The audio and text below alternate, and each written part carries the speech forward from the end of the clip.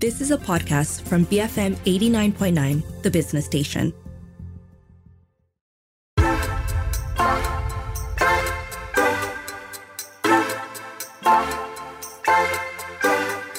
Hello, welcome to Redefining Success, the show where we speak to passionate people from various fields about their careers and lives, what makes them tick, and how they define success. I'm Darshan Johan. The Storybook is an event space for storybook-themed activities and events. It was launched in 2018 by Jinisha Wan, whose teenage dream was to create a space where pages of storybooks could come alive and the limits of your imagination could be challenged. So joining me on today's show is Jinisha Wan. She's the founder of The Storybook. Welcome to the show, Jinisha. How are you? Good. How are you? I'm doing good as well. Very excited to talk to you about this. But perhaps you can start by kicking off this conversation by telling me a bit about The Storybook. What is it exactly? It's a long story, but the short version is the Storybook was started to inculcate love of stories and storybooks into young and old. And we have evolved a lot in the past 5 years. We started as an event space, as you mentioned just now. But then we started doing storytelling on our own. And that storytelling events became very popular. And then in 2020, we also launched our Storybook Academy, just right after the pandemic.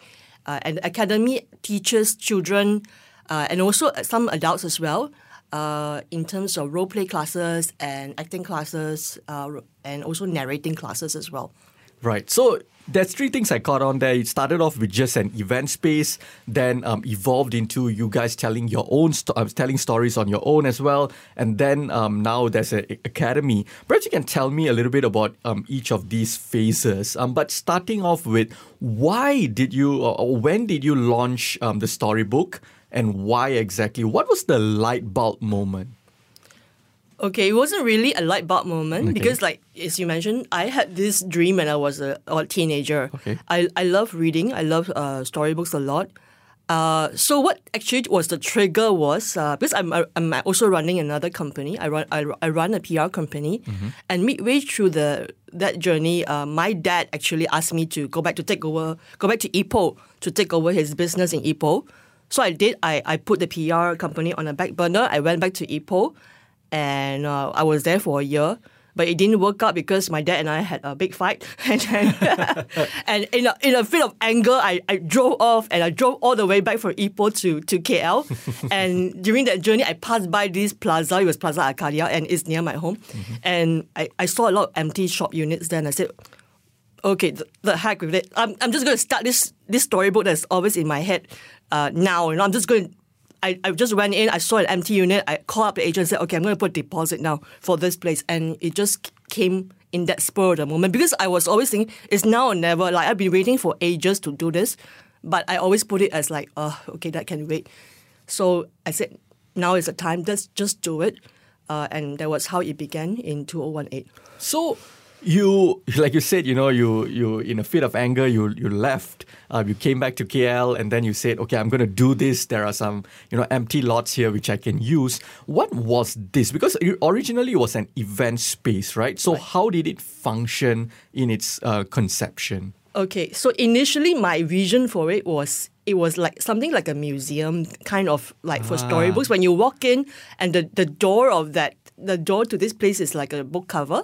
So when you walk in, you can see lots of books, like a bookshop, and then also you could see a screen, like in museums when you can see a movie screen where you can see books, stories based on books being played out, and audio books being read out. So it's basically you're surrounded by books and talking, moving books. So that was the dream. So I tried to do that. I partnered with a bookshop to have that bookshop thingy there. And then I also sold like some bakery stuff, ice cream stuff there. So it was like an interactive library kind of thing? Yes. And then I actually hired storytellers, external storytellers to come and, tell stories to the kids. But when I did that, I find that they were quite passive, and I mean it was kind of boring because they were just reading from the book, and then the children just listen to it and then they leave. There was no interaction. To me it was boring because I put myself in the shoes of a child, and I think if I'm a child, I'm not enjoying this. I'm probably just listening and I leave. So I started thinking, okay, how can I make it more interesting? And because I came from a little bit of, in school time, I was in drama and arts and all those. Right. So I said, okay, let's inject some of these elements into it. And let me try to, get my team to do our own storytelling. And we play it out like a play. And we asked the children to volunteer. And that worked out. And partially, I would give one credit to KL Shakespeare Group because I attended one of their events. And then I realized that when they ask children to volunteer, the children does volunteer. Previously, I thought children in Malaysia are all very shy. But they're not. Here they do volunteer. So I saw how they do it. And that inspired me to say, okay, let's give it a try. Ask the kids to come out on the spot, volunteer to be the characters in the stories. Right. And so we started doing that like a few months later after the storybook was started. Surprisingly, it became very, very popular to such an extent that I was so surprised and amazed that when we had our Halloween event in 2018, we had to run 5 rounds of it, 5 rounds, all sold out. People want to sit on the floor. They said, please let us in, please admit us. We want to sit on the floor. It was crazy, So I think that we probably hit the right button there. That's fantastic, how that idea, came about, how it evolved and became something more exciting. And then now it has, the storybook is even bigger. You all have something called, like you mentioned, the Storybook Academy. What exactly is this academy? How did that idea come about? So the academy was also from some parents actually. Okay. They came to it because their children attended our events regularly, every week, almost every week. And then they asked us, why don't you have classes for our kids to learn to do this properly? Mm-hmm. So that caused me thinking, but I was always thinking, do I want to do this? Are we trainers? So, but because when the pandemic came, I was thinking, okay, we need to have something more consistent for the children. So again, it was an experiment. A lot of it was experiments, and we experimented with many methods and everything. So we came quite far, and I would say one of the good thing is we have very strong collaborators. These collaborators come to us, people like Paradigm Mall, Suddenly Velocity Mall. They say we offer our place to you, to perform, get your kids to perform here. So I say, okay, we don't want to just train them. Mm-hmm. We want them to give them a public platform where they can go on the public platform and perform in public. I think this is one of the things we are very different because we do this quite often. Right. We perform publicly. A lot of the other schools, drama schools and so on, you don't see them performing publicly. They probably perform to just their own parents and so on. Right. So we have been doing that since 2020, in Suddenly Velocity Mall, Paradigm Mall, and then Crash Theatre, PJ Pack, so we've been doing that. So would you say that right now you are essentially, or you have evolved to become a drama school, so to speak? It is not exactly a drama school. Right. I wouldn't call it a drama school because drama school is really just, we still anchor on one very important thing, which is all the plays that we perform is based on storybooks. And we want the children to remember the story. So we even reward the children with the books after the performance. So we want them to read the book actually. And so we are partially that, but not 100% that. So we are a mixture of this and that, But the key differentiation and the anchor is the storybook. As the name implies, right? The book, the storybook. We want them to read storybooks. That is absolutely fantastic. So, is that? I'm wondering what was the driving factor for you to start this company? What's the company's mission, and why is it so important to you? All right. So I have a very big dream, and when people hear it, it's like, wow. It's like, I call it. Our mission is to transform an entire generation. It's not just a group in Malaysia, an entire generation to love stories and storybooks again. Because I find that most children now, they do not read storybooks. Mm-hmm. They are still engrossed with their handphones, and videos and so on. They don't read books. And if they don't read, imagination dies, creativity dies, because they are no longer triggered by all this. How is our imagination and creativity inspired? It's mostly from stories. We listen to stories, we hear stories, we read about it, and then we can imagine stories. This is also one of the thing about me. I think I was born this way because when I was a child, I was like telling stories when I was 6 years old. My dad used to record it. and I tell my own version of stories. I'm very imaginative, so my parents always say too imaginative, overly imaginative. Probably just like now when we were walking down the aisle, towards this room, I will have imagine a storyline to it already. So that's how storylines come to me. Yes. So it's good and bad because sometimes overly imaginative. But why this imagination is so necessary, this creativity is so necessary for the young generation now is because they are so used to memorizing. Especially in school nowadays, they pass exams just by memorizing things. They don't, they just connect sentences without meaning. And that's why I find that imagination and creativity is so good. And this is one of the key differentiation with Walt Disney and, Steve Jobs, how they sell it. What they sell so well, right, is also because they are very good storytellers. Mm-hmm. They tell the story very well. And I want to make I want to play a small part, like I said, a small part to inculcate this again. I said this vision of transforming an entire generation, probably I won't fulfill it in my lifetime, but I hope someone else will continue to carry on the torch, just like, the other big brands previously, how they started off something, but this was where it all began. Absolutely. Janisha, how do you define success? Okay, when I was young, it was the definition of success was very different because when I was young, it was always about climbing the corporate ladder, sitting in the big office corner room, getting a fat paycheck, having all the luxuries of life, etc. So as I grow older, that changed, and especially changed when I was working in this NGO in Bangkok. I worked in this NGO in Bangkok for 3 years, and I live in the slums. Actually, that how the journey came about is I gave away a very good paying job. I sold my car, sold everything, and then I went to Bangkok I wanted to experience it, but I was in for a shot because I didn't know that it was that bad, right? So I had that, but it gave me a reality check about what's important in life, So what work were you doing with this NGO? I was editor. I was translating things from not really translating. I was editing English materials because they had translated a lot of Bangkok Thai materials into English, but it was broken English. So I was helping them to wrap it up nicely. Yeah, so that was the work, and also then. I also gave free tuition to students, etc. But that was some of the things I was doing.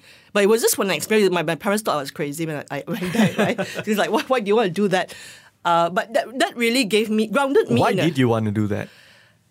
At that time, it was for the experience. It's like I said, a fantasy of sorts, like you thought, because everybody wanted to do something like, give back to the world. But you didn't know that how much it actually entails, right? When you until you reach that stage, wow, imagine living on. At that time, I remember I was getting paid less than an intern's pay here in Malaysia. So imagine I have a 5-figure salary before that, right? And I gave that up. I went to do this thing. I almost gave up. Actually, for the first few months, I had this culture shock. I said, why am I doing this? But after a while, I said, okay, I must continue and see how this thing goes. As I go along, I began to do it very well, and I saw the impact. So I said, my definition of success is leaving an impact on people's lives. I mean, very cliche again. Leaving an impact on people's lives because I saw how it transforms people's lives when you give something to them. So the storybook now is actually doing that. We are trying to leave an impact on people's life and to make it a lasting impact. So especially for children, you do not know what kind of impact you leave on them. Because when they grow up, they remember what we have done in their lives. And they carry this impact for the rest of their lives. So we want to leave this very good impact on them.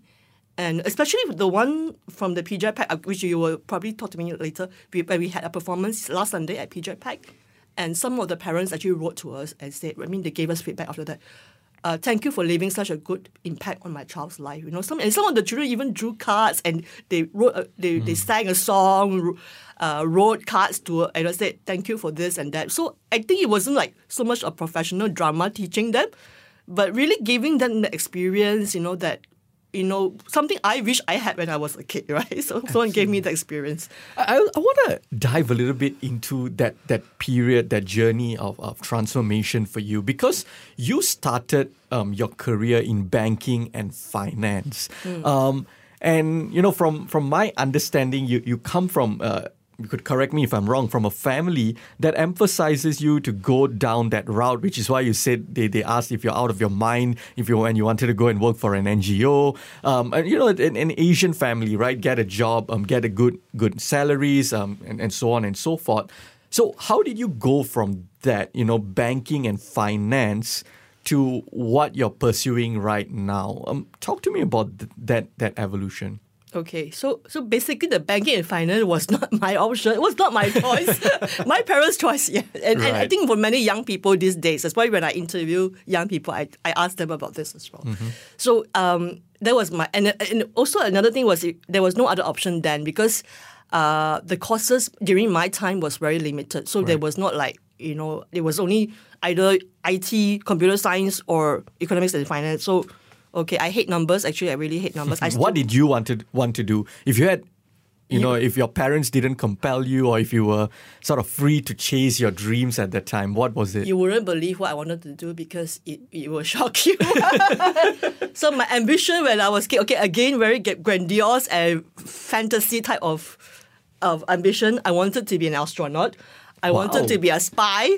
I wanted to be a pilot, a firewoman. I want to do things that I said, nobody has done. I mean, very few people do. Mm-hmm. I wanted to do like a bit like Michelle Yeoh's thinking. When people think that girls can't do this kind of thing, it's like I just want to do it just to show them that they're wrong.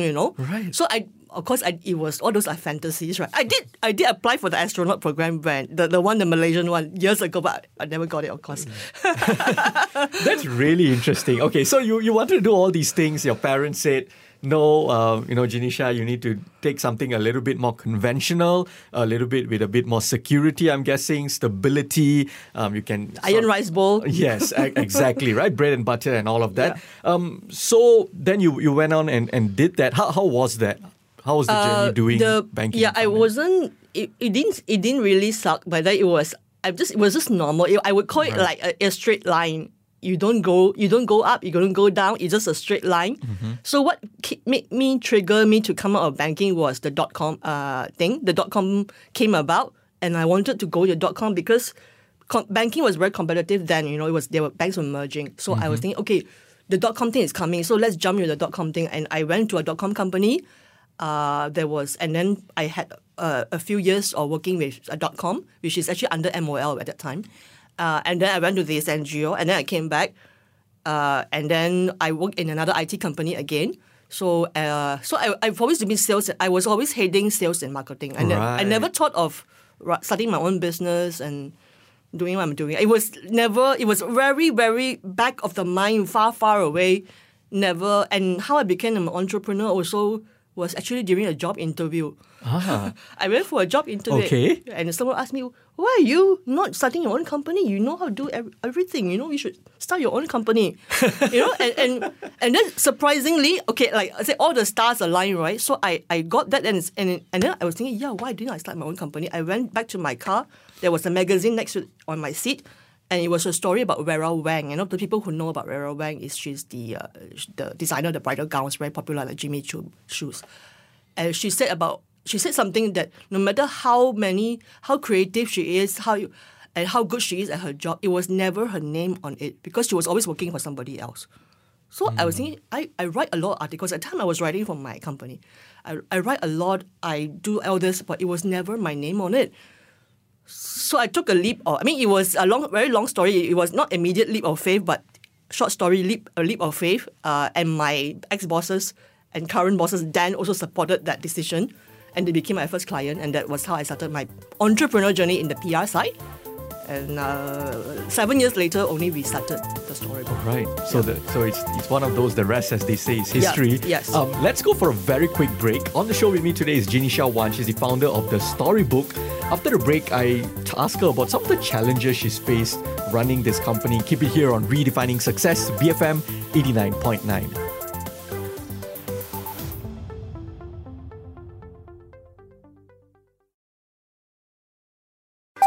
Welcome back to Redefining Success. I'm Darshan Johan, and on the show with me today is Jinisha Wan. She's the founder of the Storybook. So Jinisha, I want to circle back to something you brought up before the break. You talked about how your career evolved. Like you said, like most Asian families of a certain generation, they had, and they had their reasons for thinking that way. They wanted their kids to do conventional jobs that could guarantee a certain paycheck, rice bowl issues, think more realistic and all of that. Now but you've always rebelled against that idea to some extent. You've pushed, and then now you've become an entrepreneur. And not just that, even the Storybook is a company that isn't very conventional in that sense. It's not a very straightforward 100% you can make money kind of thing, which we'll discuss a little bit later. But how did your parents feel about what you're doing today? When you discuss with them, you talked about how you fought with your dad when he wanted you to take over his business and all of that. What do they feel about what you're doing now? They are actually very... they are supportive, but they are still skeptical. Right. Even to this day, they ask me, why are you doing this? They kept asking me, why are you doing this? Because most people think that when you start a business, you start a business to make money. Why are you starting a business without the money in the forefront? So they got very, very, they're not very, and then they said, this is hard labor. They look at what I'm doing, they say, wow, you do this and that, so much work, so it's hard labor. I mean, our customers, if you're listening in, you saw me running like a mad chicken every time Saturday, right? It's like why am I doing this, right? And so there was something about, you asked about how my career changed, and even what I studied, right? What economics and finance wasn't my first choice. In school also, I had there's a lot of drama there. I mean, the story about how I was a zero to hero kind of story, because... What do you mean? Yeah, because when I was in primary school, standard 1 and 2, I was so stupid. So I was the second last in the entire school, I was that dumb, And I don't know what happened to me. Suddenly a light bulb came on. And then standard 3 onwards, I became better in my grades. And then when I was standard 5, I was a top student. I was actually the top student until I was in my form 5. So you can imagine my parents' horror when they see me doing this, right? Yeah. Because that was... But that journey also helped me to look at children differently, because sometimes we judge kids when they were how come you're not learning? How come you're not competing so well? My parents were very worried at first. So why are you so stupid, right? But it's just some people take the different passage, Einstein took a different passage, when he was also labeled as stupid, right, by a lot of people, right? But just that then I realized, because I consume knowledge differently. I consume by observing. I don't memorize. I observe, and then I can replicate. That's how I learn. Absolutely. Yeah. So you've been doing the Storybook for some time now, few years. What are some of the challenges you faced running the Storybook? The initial challenges when we first started, there was always this thing about, the first thing is when people come in and they say, you're not library? Then they're I thought we can just read books for free. And then other people, I remember there's one lady who came in very brazen. She just came into my place. She looked up and down, and then she said, can make money, man? No, precisely she asked this, and she didn't say anything else but just that one sentence, and it stuck with me, that sentence that she said. I imagine it definitely would stick with you, right? So you're trying something new. You started this company. You have these big dreams of trying to cultivate reading, the culture of reading among young people. Someone walks in, they look around, they say, hey, can make money or not? You know, what went through your mind at that point?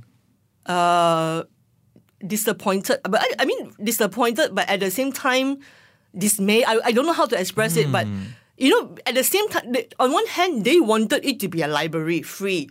Then how do I make money, man? How do I make money if you expect me to be a library and then you ask, can make money, man?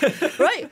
So those were the initial challenges, but we have now, thank God, we passed that stage, because after I told you we sell out, we started selling out. People were willing to pay. Because we were offering things that not many people, or I would say even none, do what we do like this. So we don't have this. Do I have to pay for? I have to pay for it. Nobody asks us this anymore.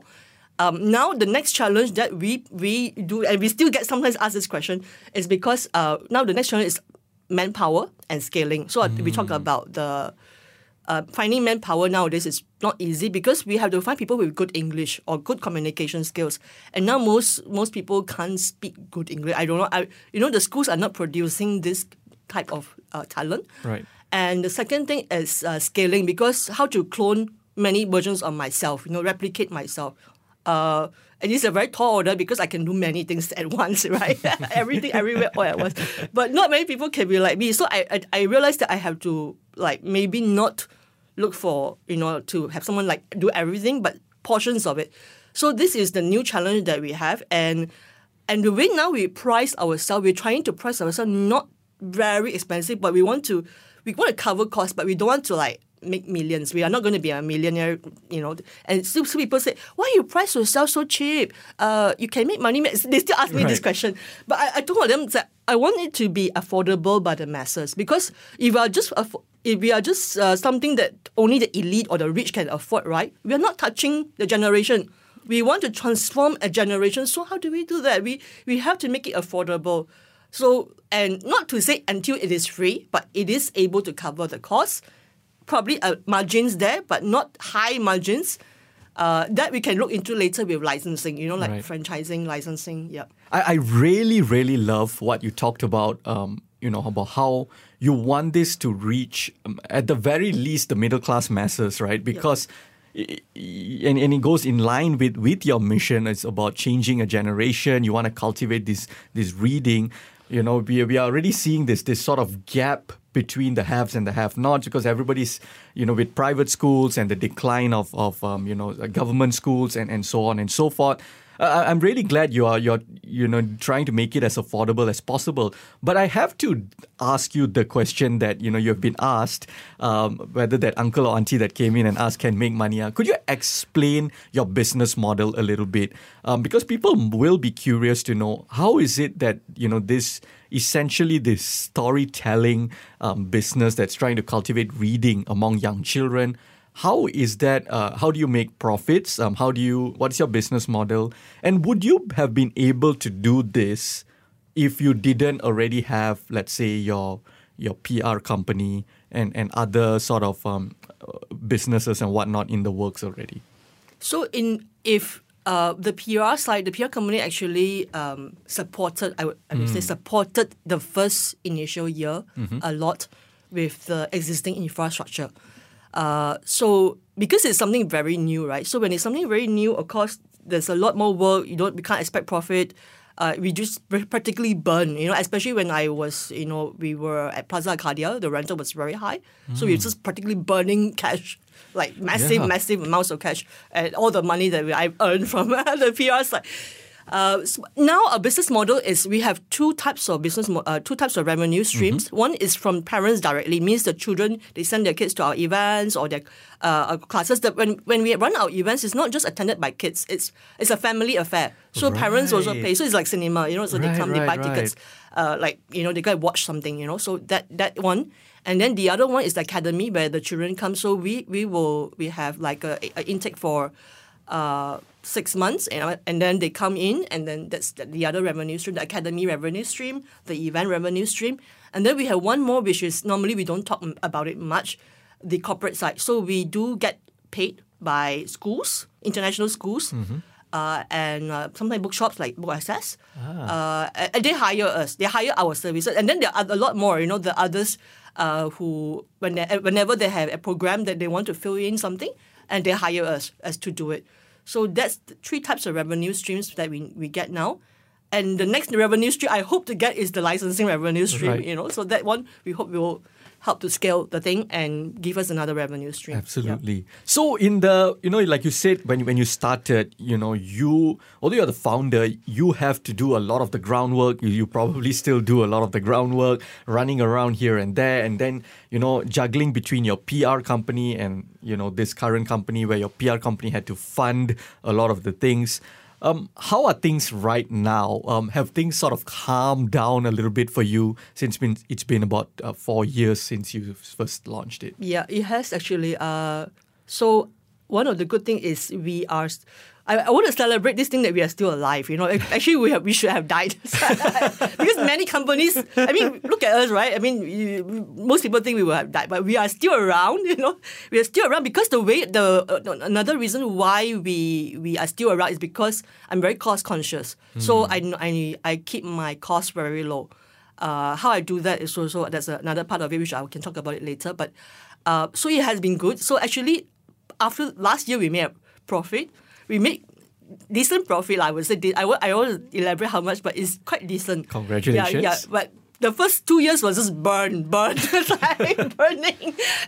And then we hit pandemic after that. After 2 years was 2018, right? So 2020 was pandemic. So was like just slow burn. Right. Slow burning. And then last year, we had profit.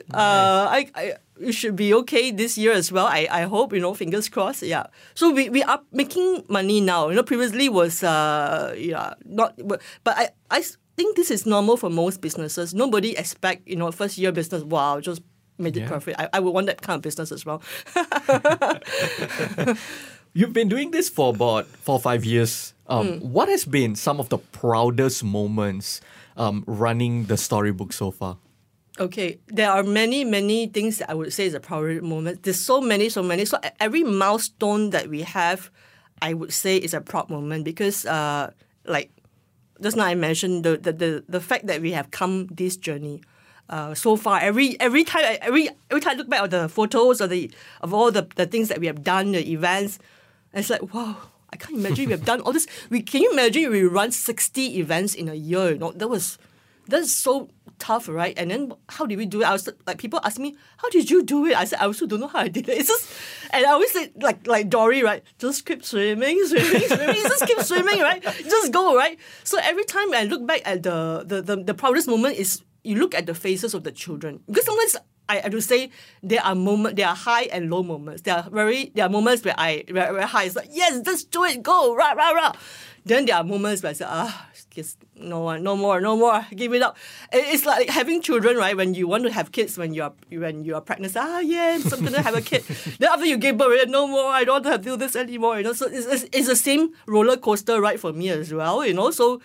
But every time I get back that adrenaline rush or that that boost, right, is when Saturdays. That's where the kids come, and when they come to the classes and the events, you look at their faces and you look at the faces before they leave. Mm-hmm. They are so happy, and the fact that you have made them so happy, you're like, okay, it's worth it. It's worth it.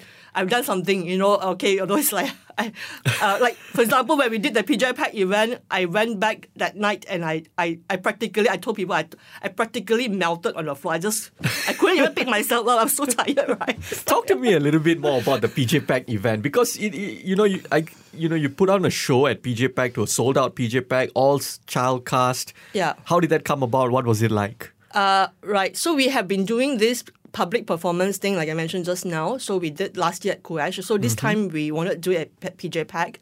And we had 4 shows, Lion King, Jungle Book, Pinocchio, and Alice in Wonderland. So it was a tall order to manage 4 shows with very young kids. Can you imagine? These kids are some as young as 3 years old, So they 3 to 4 years old. And, when this age, they haven't even gone to preschool, right? So they don't even... You can't really make them sit down nicely and just listen to orders, right? So it was a very, very tough thing.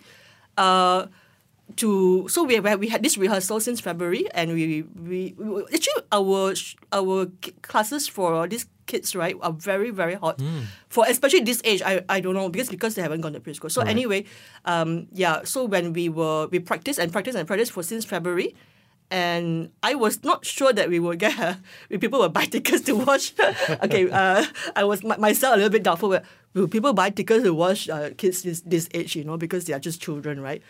I was so pleasantly amazed that it was a sold out, So it was really, really fantastic. And the children, yes, on that day, last Sunday, they did, like, there were some bloopers, but they're kids, right? So they was like, suddenly they forgot their lives, or they were probably run around like they forgot they were on the mic and they started talking among themselves, So they have these kind of things, but everyone is understanding because these are just children. Right. And the fact that we gave them this experience when they are so young, and it was captured, right? I think it was something memorable. For me, that was not so much about, sold out was a very good thing, but But the highlight to me wasn't about the sold out thing. It was like that we managed to pull it off. Absolutely. Now, I do want to ask you, earlier when I asked you to define what success is to you, you gave something very personal, more subjective in the sense you talked about giving back to society. You talked about how you can, then later throughout the conversation, you talked about how you want to make an impact, transform a generation.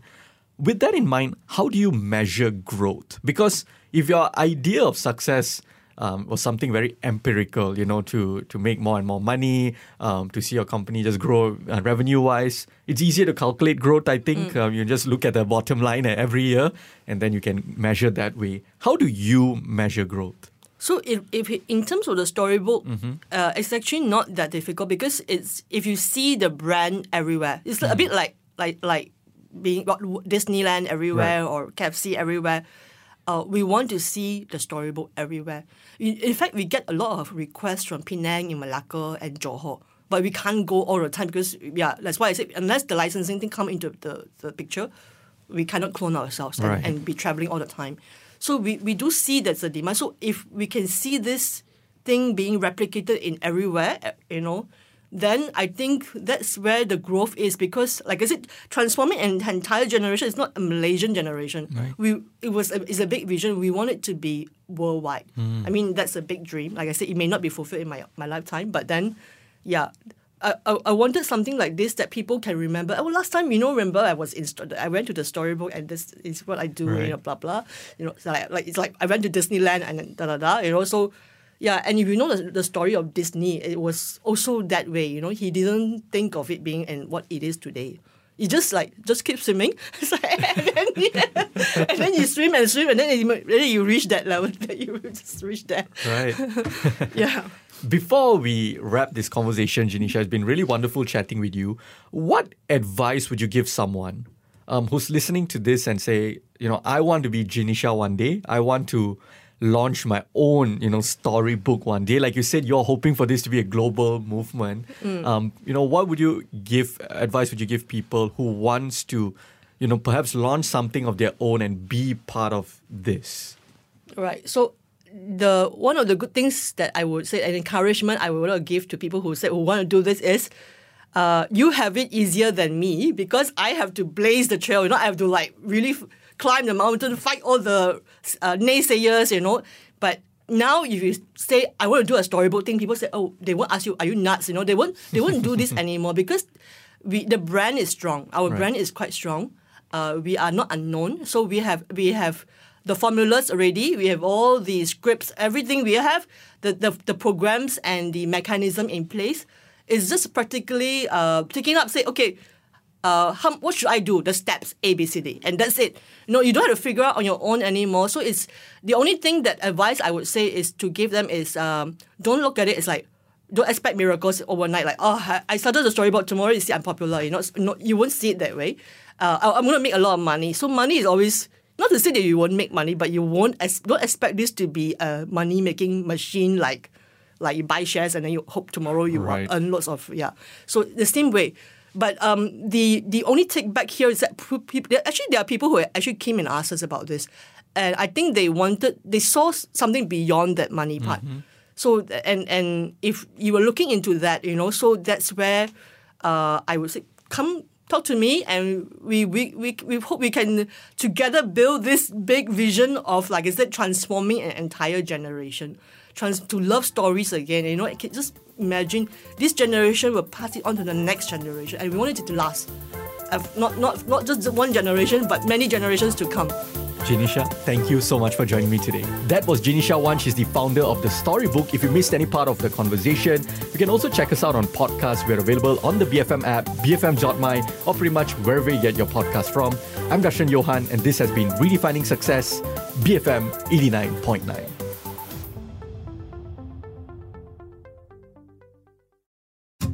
You have been listening to a podcast from BFM 89.9, the business station. For more stories of the same kind, download the BFM app.